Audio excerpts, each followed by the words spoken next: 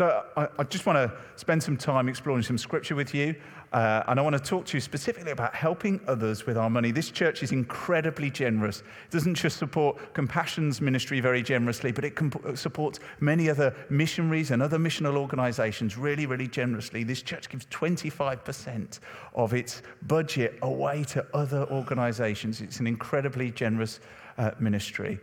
But what does the Bible say about helping others, and particularly about helping others with our money? Jesus talked about money a lot, but I want to go back to the Old Testament. I'm going to go to the book of Deuteronomy.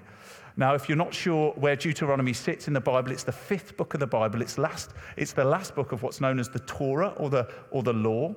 And this is where the Israelites had been wandering in the Promised Land. They'd been captive in Egypt. They'd been freed. They'd gone through the Red Sea, and then they wandered in the wilderness for 40 years.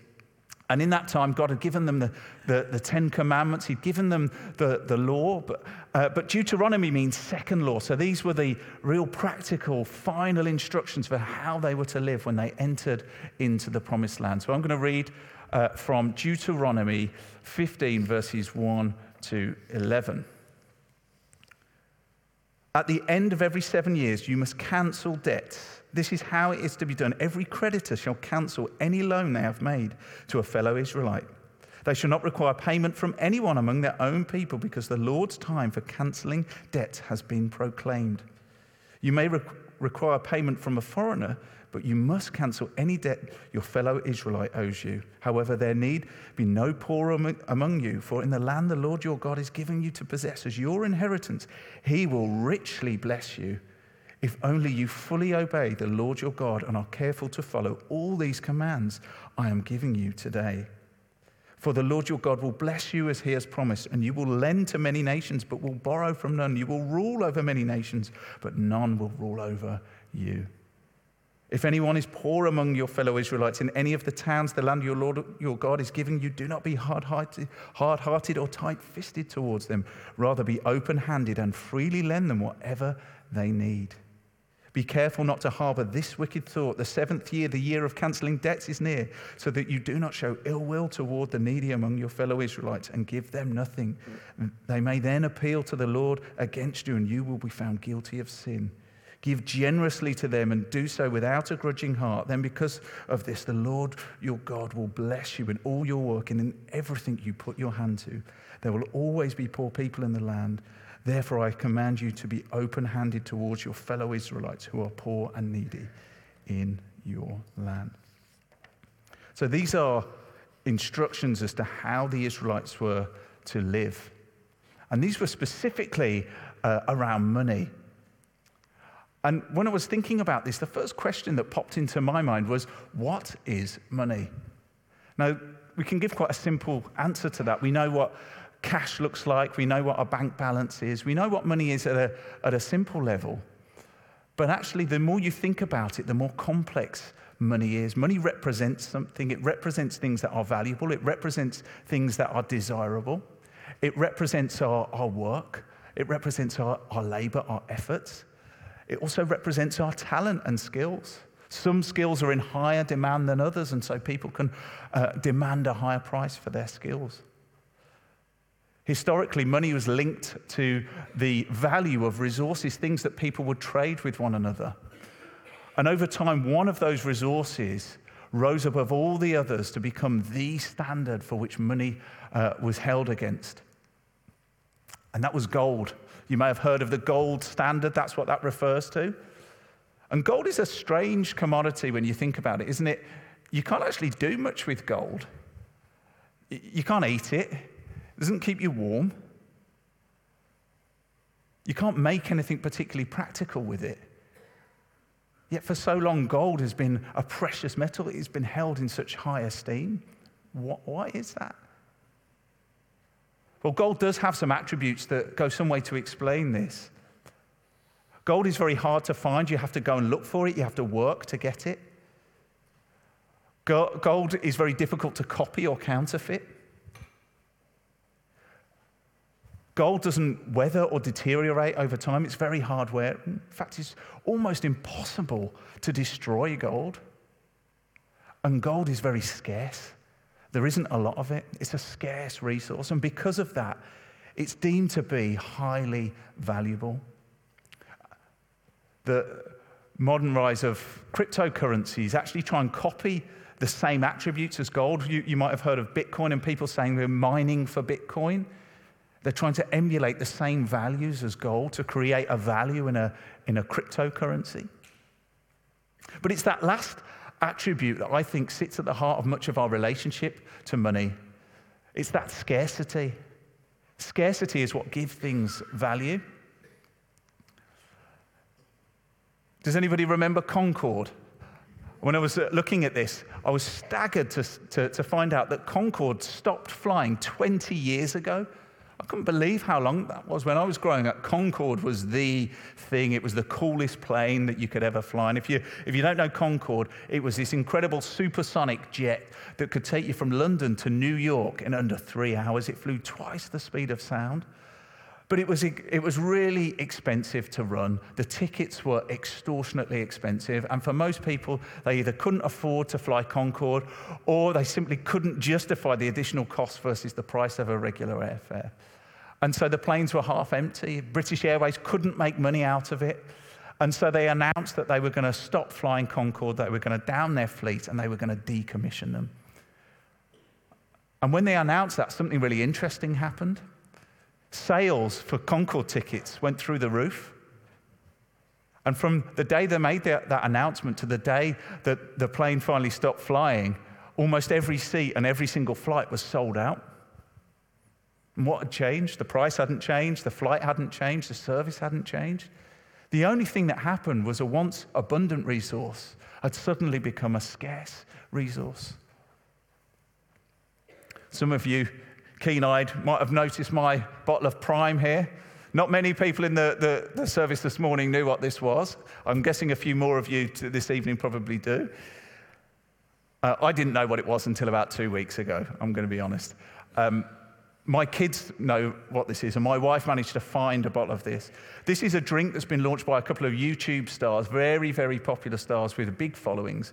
And they launched this energy drink, and they heavily market it, heavily advertise it, but then deliberately limit the supply of it. They make it really, really exclusive. They make it really, really hard to find. And so kids are clamoring over themselves, getting parents to drive all over the country to get a bottle of this. And when they get it, you can resell it for many, many times its original value. Now, I've left this here all day and nobody's taken it, probably because it's got some week-old orange squash in it. My kids drank the Prime. It's that scarcity that sits at the heart of our relationship to money and resources. So much of our relationship to money is dominated by fear. That's ultimately what it is. Our culture at the moment, isn't it, is surrounded by fear. All the talk in the media about cost of living, about inflation, it's all fear-based. The future's uncertain. We don't know how much things are going to cost. We don't know what the future's going to look like. We don't know how much money we're going to have. Our real term incomes are going down. The cost of living is getting higher. We're surrounded by this fear narrative. And we may think that we sit above that and that doesn't apply to us, but it applies to all of us, really. If we woke up tomorrow and found that our bank accounts had been emptied and our assets, our homes taken away from us, we'd feel a bit more fearful about the future. Or if we found that we'd won the lottery or the Omaze £1 million house prize draw that we see advertised all the time, we'd feel more secure, wouldn't we? If you suddenly got a windfall, you'd feel more secure, you'd feel more hopeful about the future. So much of our relationship with money is rooted in fear. Compassion work.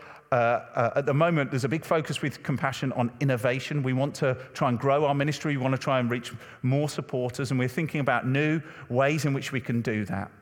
And we're working alongside a consultancy based in New York called Praxis.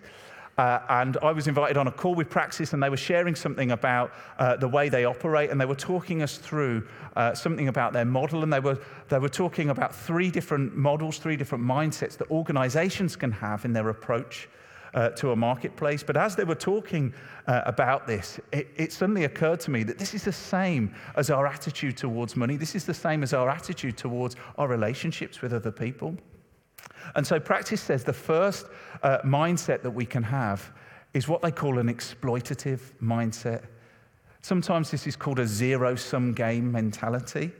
Now, this is the default human condition. This is the way that we are born. Have you ever seen two children fighting over that one toy? It's rooted in that scarcity mindset. It's treating life, treating relationships, treating resources like a game of football. In order for me to win, you have to lose. So it's all about me. Winner takes all, survival of the fittest. And God, in speaking to the Israelites, was saying to them, this is the way that the other nations around you are living, and this isn't the way I want you to live. I want you to live by a better standard. God said in Leviticus, you must not live according to the customs of the nations I'm going to drive out before you. God was saying there's a better standard, there's a higher standard by which he wanted the Israelites to live. The next standard Praxis talked about is called an ethical standard, or an ethical mindset. You might want to call this an enlightened mindset, or a positive sum game mentality. This is where we recognize the value in other people. Actually, when we work together, we can go further. When we work together, we can get that win-win. If you have something I want and I have something you want and we trade, then we both win. And this is something that's, as the name suggests, rooted in being good, doing the right thing, being fair and being just. And again, God spoke to the Israelites about this. He said, do not use dishonest standards when measuring length, weight, or quantity. Use honest scales and honest weights, and an honest ephah and an honest hin. God was saying, this is the minimum standard by which you are to live. You are to live by an ethical, fair, and just standard.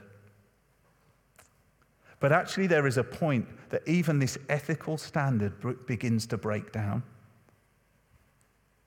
Because when we approach somebody, when we interact with somebody else that needs something from us, but they don't have anything to offer us back, there's no win-win there.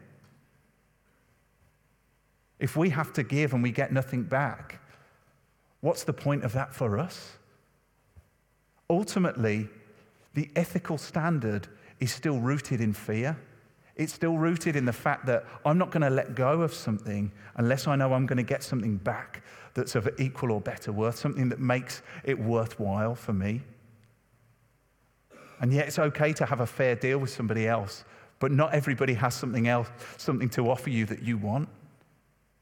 And so in these verses in Deuteronomy that we read, we hear God saying, actually, there's a higher standard still that I want you to live by. Praxis call this a redemptive standard. This is a standard that puts the other person first. This is a standard that says, if I see a need in you, I want to meet that need, even if it costs me. Even if I lose, I'm willing to lose to make you win. This is a standard that rests and trusts in the fact that God owns it all, that all of the resources that we have are ultimately God's resources, they're not our own. And in Deuteronomy 8, God says to the Israelites, but remember the Lord your God, for it is he who gives you the ability to produce wealth. Our ability to produce wealth, to make money, actually comes from God in the first place. If we are to live by this redemptive ethical standard, we've got to let go of something that we're holding on to. We've got to be willing to bless somebody else, even if we get nothing back in return. This redemptive sacrificial standard is not rooted in fear. It's rooted in something else. It's rooted in love. Love says, what can I do for you, not what can you do for me? This is what God is pointing the Israelites to. He's pointing them to a standard that rests and is rooted in love. Rooted in a sacrificial, redemptive love.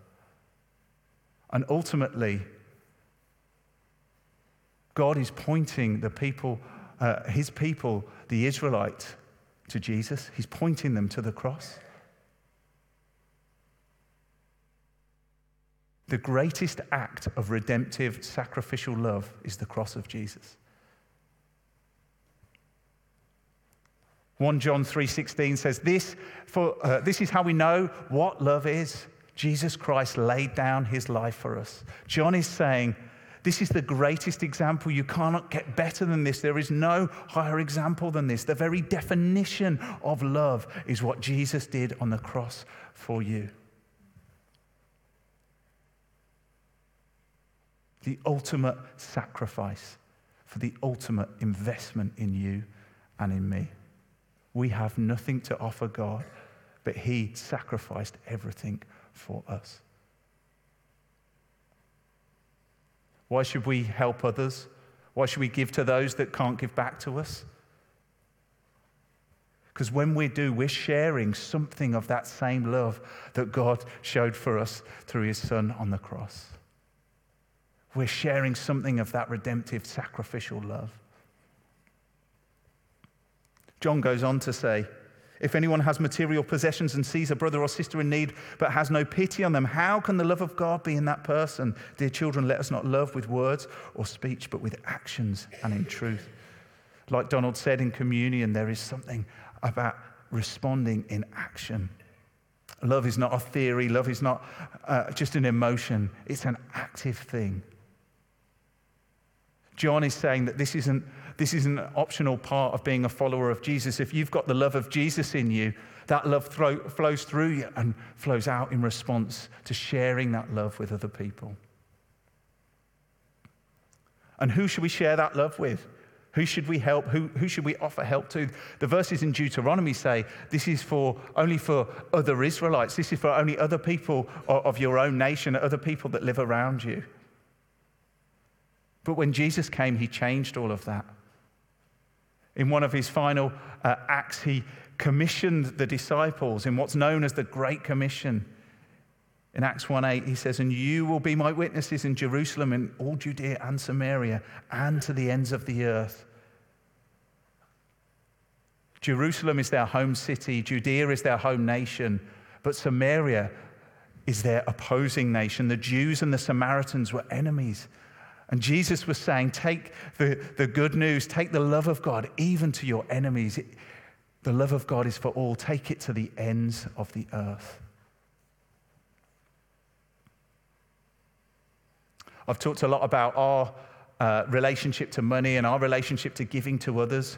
But what happens to somebody else when you give sacrificially to them? What happens to them? It gives them something. It gives them hope. When you show God's love to somebody else, it plants a seed of hope in them. Ultimately, what Jesus did on the cross gives us the eternal hope of restoration with God, of eternal life with him. And we share something of that when we share God's love sacrificially with others. We give them the gift of hope. And there's something about sowing a seed in the next generation. Much of the relationship with this church is not, with Compassion and this church, is not because of me. It's because of a gentleman called David Whitehouse. He's no longer with us. He was a long-standing member of this church. And it was David who first introduced me to Compassion. At every church event, every coffee morning, David would have his Compassion stand up and his table out and his profiles out there and his leaflets, and he would be banging the drum for Compassion. And when I quit my job in business and I was looking, I didn't know what God was calling me to do. I was looking for a job and I saw an advert for a charity, and it didn't say who the charity was. But it said, would you like to come and work for an organization that releases children from poverty in Jesus' name? And because David had done the brand awareness with me, I knew immediately that it was Compassion. If it wasn't for David planting the seed in me, I wouldn't be standing here today. I wouldn't be working for Compassion. There's something about planting a seed of hope in somebody else. You know, Compassion work in 25 countries, across 3 continents, lots of different cultures and contexts. But there is a common theme among communities living in poverty. It's hopelessness. Children don't dare to dream of a better tomorrow because they can see no way out of their current circumstances. That was the case for Ronnie. For those of you who were here last year, we had a couple of graduates. So these are formally sponsored children who've been through the sponsorship program who are now adults. We had a couple with us last year who were sharing their story, and I've had the privilege of working with a few more, and I was at an event with Ronnie. Ronnie was born in Uganda, and he was sponsored when he was 9 years old. And he now lives in the UK. He recently qualified as a teacher, and he lives here with his family, his wife, and his 2 children, who I had the opportunity to meet as well. And I spent a day with Ronnie at an event, and he was telling me his story, and he was telling me about one of the most significant moments in his life when he came to the UK for the first time, and he was an older teenager. He came as a part of a youth program, and they took Ronnie and his colleagues to Soul Survivor, the Christian youth camp. And it was there that Ronnie first saw his first compassion stand, a bit like the stand you probably saw as you came in today, just a table laid out with some children's profiles on. And Ronnie was intrigued by this because, like many sponsored children, he didn't really know, he didn't really understand the mechanics of how sponsorship worked at the other end. And so he went and he stood by this table and he watched as people came and picked up profiles and looked at the children and filled in their details to sign up. And Ronnie was just amazed by this. And he watched as 2 young girls came up to the stand. Turns out they were university students. And Ronnie overheard them talking. He overheard them saying, look, we really want to sponsor a child, but we haven't got that much money. We're students. And Ronnie listened as they debated and discussed between them all the things that they could stop doing, all the things that they could cut back on, just so that they could go and sponsor a child. And he watched as they filled in that profile and they sponsored that child each there that day. And Ronnie said this experience just blew him away. Just watching as people picked up a child and chose a child. He said that was so impactful for him because he realized that all those years ago, somebody had done the same thing for him. Somebody had picked his profile up off a table and said, Ronnie, you matter. Ronnie, you matter to me. And more importantly, you matter to God. And he's got a bright future for you. And Ronnie witnessed this sacrificial giving, people giving out of their poverty, not out of their wealth. And Ronnie said this changed his life. This was one of the most significant moments in his life when he realized the sacrifices people were making for people like him so that they could have a better life. I love this quote from Ronnie. Compassion gave me hope and the ability to dream. What an incredible gift to give a child. And as if that gift isn't enough, God says that when we do that, when we give sacrificially, when we lend to the poor, when we're open-handed, he says he will bless us. 3 times in the verses that I read, he says, I will bless you, I will richly bless you. Again and again and again, he says, I will bless you, I will bless you, I will bless you. As Donald often reminds us, when the Bible repeats itself, it's emphasizing something.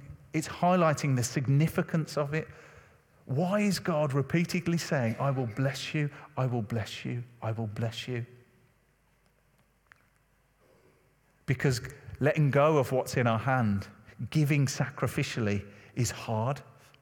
It's not easy. That scarcity mindset, that fear is real. We all experience it. No matter how rich or poor we think we may or may not be, we all experience that fear, that scarcity mindset sits within us. And that's why God is saying he will bless you, because it requires us to have faith. We've got to put ourselves out there. We've got to let go of what's in our hand. I was thinking about the story of the feeding of the 5,000, and in John's Gospel we read that the person that gave the 5 loaves and 2 fish was just a boy, it was a child. And I was thinking from that child's perspective what that day must have been like. He turned up there, he got a nice picnic planned, I'm sure he got his little spot picked out, ready for his lunch. And then one of these disciples, these authoritative men, came up to him and said, "Hey, son, can I have that food? What's in the basket there?" I'm sure he could have thought, I don't want to give away my food. I'm just a kid. Why can't one of these adults step in ahead of me? Is it my fault that I came prepared and nobody else did? It's not my problem. Why should I have to suffer because nobody else thought to bring some food with them? And what's such a little amount of food going to do amongst so many? He had all these reasons to hold on to what he had in his hand, but he didn't. He released it. He let it go. And what's really important to think about is he didn't know what Jesus was about to do next. He had no idea what Jesus was about to do next. As far as he was concerned, he was sacrificially giving away his lunch, giving away what he'd brought with him to have. But he was the catalyst for that miracle. Jesus is the one that performs the miracle. Sometimes when we look at a problem like poverty, when we look at the issues we're facing in the world, they seem too big to us. And we feel we can't do anything to make a dent in them. We feel like we need to be the ones that perform the miracle. But that's God's job. Our job is to play the role of the boy sometimes and to let go of what we've got in our hand, to step out in faith. Hebrews 11 verse 6 says, without faith it is impossible to please God. Again, this is an essential part of our walk with Jesus. We receive his love, but he calls us to step out in faith, and when we share that love with others. The biggest step of faith I've ever taken in my life is when I gave up my job in business and I came to work for Compassion. My salary decreased by 2/3 when I did that. I was the main breadwinner for my family. We had a traditional kind of model. My wife looked after the kids and worked part-time, and I was the breadwinner, and it was a big change for us. We didn't know what the future was going to hold. We didn't know whether we'd have enough money. We didn't know whether we'd be able to have holidays or some of the things that we enjoyed as a family anymore. But we felt called. We felt that God was calling me into this ministry. And I can just witness to you today that nearly 4 years after we made that decision, just the blessings that we have received, not just financially, not just in my job with Compassion, but in our family life, in our marriage, in my wife's career. Her career has taken off. I was chatting to Ruben before the service. My wife's career has taken off as a result of the decision that we made, of the sacrifice she made. She didn't want to go full-time at work. She didn't want to stop being the primary carer for the children. But she made a sacrifice for me and for our family. And because of that, God has blessed us. Why should we give to others? Why should we help those that can't return it back to us? Because we're showing God's love when we do. We're planting that seed of hope. But it takes faith to do it. But God says when we do, he will bless us. He will bless us. And now these three things remain: faith, hope, and love. But the greatest of these is love.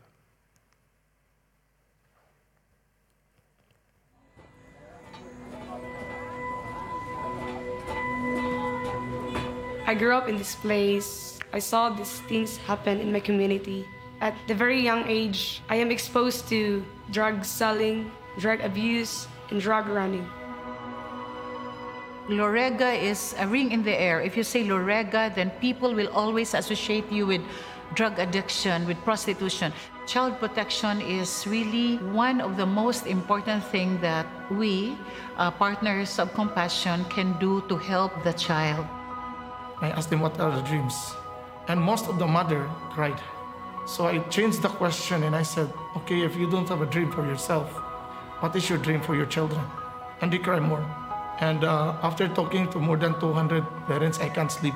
I can't sleep because imagining and thinking about I will be ministering to this place where people don't have really dreams. When I was young, I don't have any hope. But then when I came to know the Lord, it makes something new. He molded me into a beautiful one because of the hope that he gave me.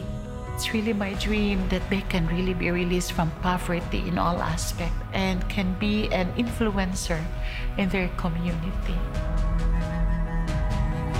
I am now a teacher, so now I can teach more students. I can teach more children, mothers, because God teach me. And I want to use my life as a living testimony to those people who don't know Christ yet. Lorega now is totally different. Before, even taxi driver will not come inside Lorega, shooting every day. But Lorega now is totally open with the gospel.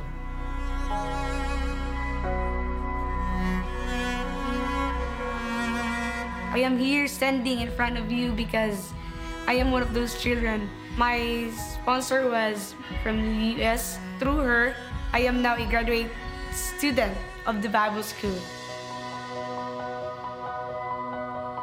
I always dream with our children because their lives have been giving hope in the community. When other children will see them, it inspires others. Compassion International, the staff, the case worker, plays a major role to instill into the child that there is hope in spite of poverty. And Lorega now is a better place than before.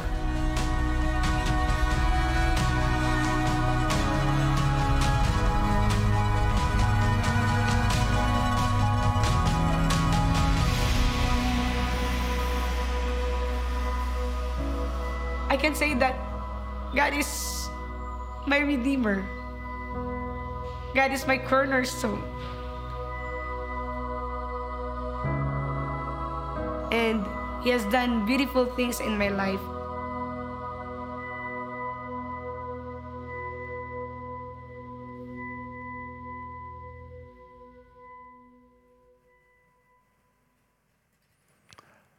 I love how that story just shows the transformation in the child, but also the family and the community. Angelica, who was in that video, her father used to work for one of the major drug lords in Lorega.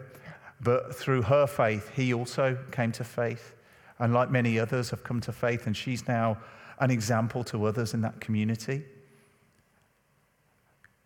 Sutton Baptist sponsor 95 children in 85 different communities around the world. That's the impact that you're having. It's an incredible impact. 85 different churches are being blessed by this people in this ministry. I met with Ronnie again just before Christmas at the Compassion Christmas party.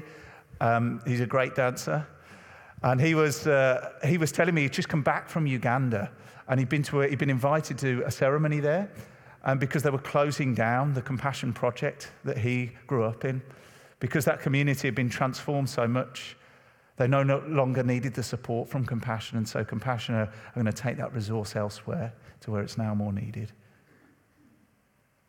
You can have the opportunity to do that today if you would like. You can do it if you're like technology and like doing things on your phone. You can do it on your phone. There's a QR code there, or you can follow the link compassionuk.org/hope/SCBC for St. Coldfield Baptist Church, and there are children on there that you can sponsor. Or if you're a pen and paper person, we've got paper profiles, and we've got some of these at the table at the back. This is Ishimwe, as I mentioned earlier. Just to put her community into context, she lives in Rwanda, and the average earning family wage in that area is about £22 a month, and probably Ishimwe's family is somewhere below that. So although £28 a month may feel like a lot to us, it's more than doubling Ishimwe's household income as a family. That's the impact that you can have. Sponsoring a child isn't just a nice thing to do, it's transformational. It really is. Let's pray.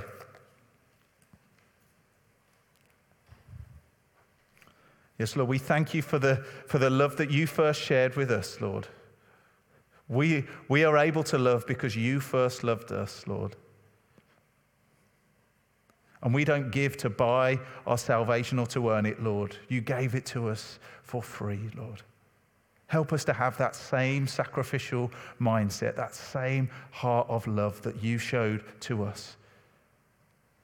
Lord, I thank you for this ministry at Sutton Baptist. I thank you for all that they have sown into the ministry of compassion over so long, both past and present. Thank you for these now 95 children that are being impacted by this ministry. Lord, we pray for them, and we pray for the children that are not yet sponsored, Lord. We just pray that you will bless them. You know each of them by name, Lord. And I just lift them up to you today. Lord, thank you for the gift of faith that you give to us. Strengthen us as we step out, as you call us and as you lead us, Lord, so that we can share that love and bring hope to others. Amen.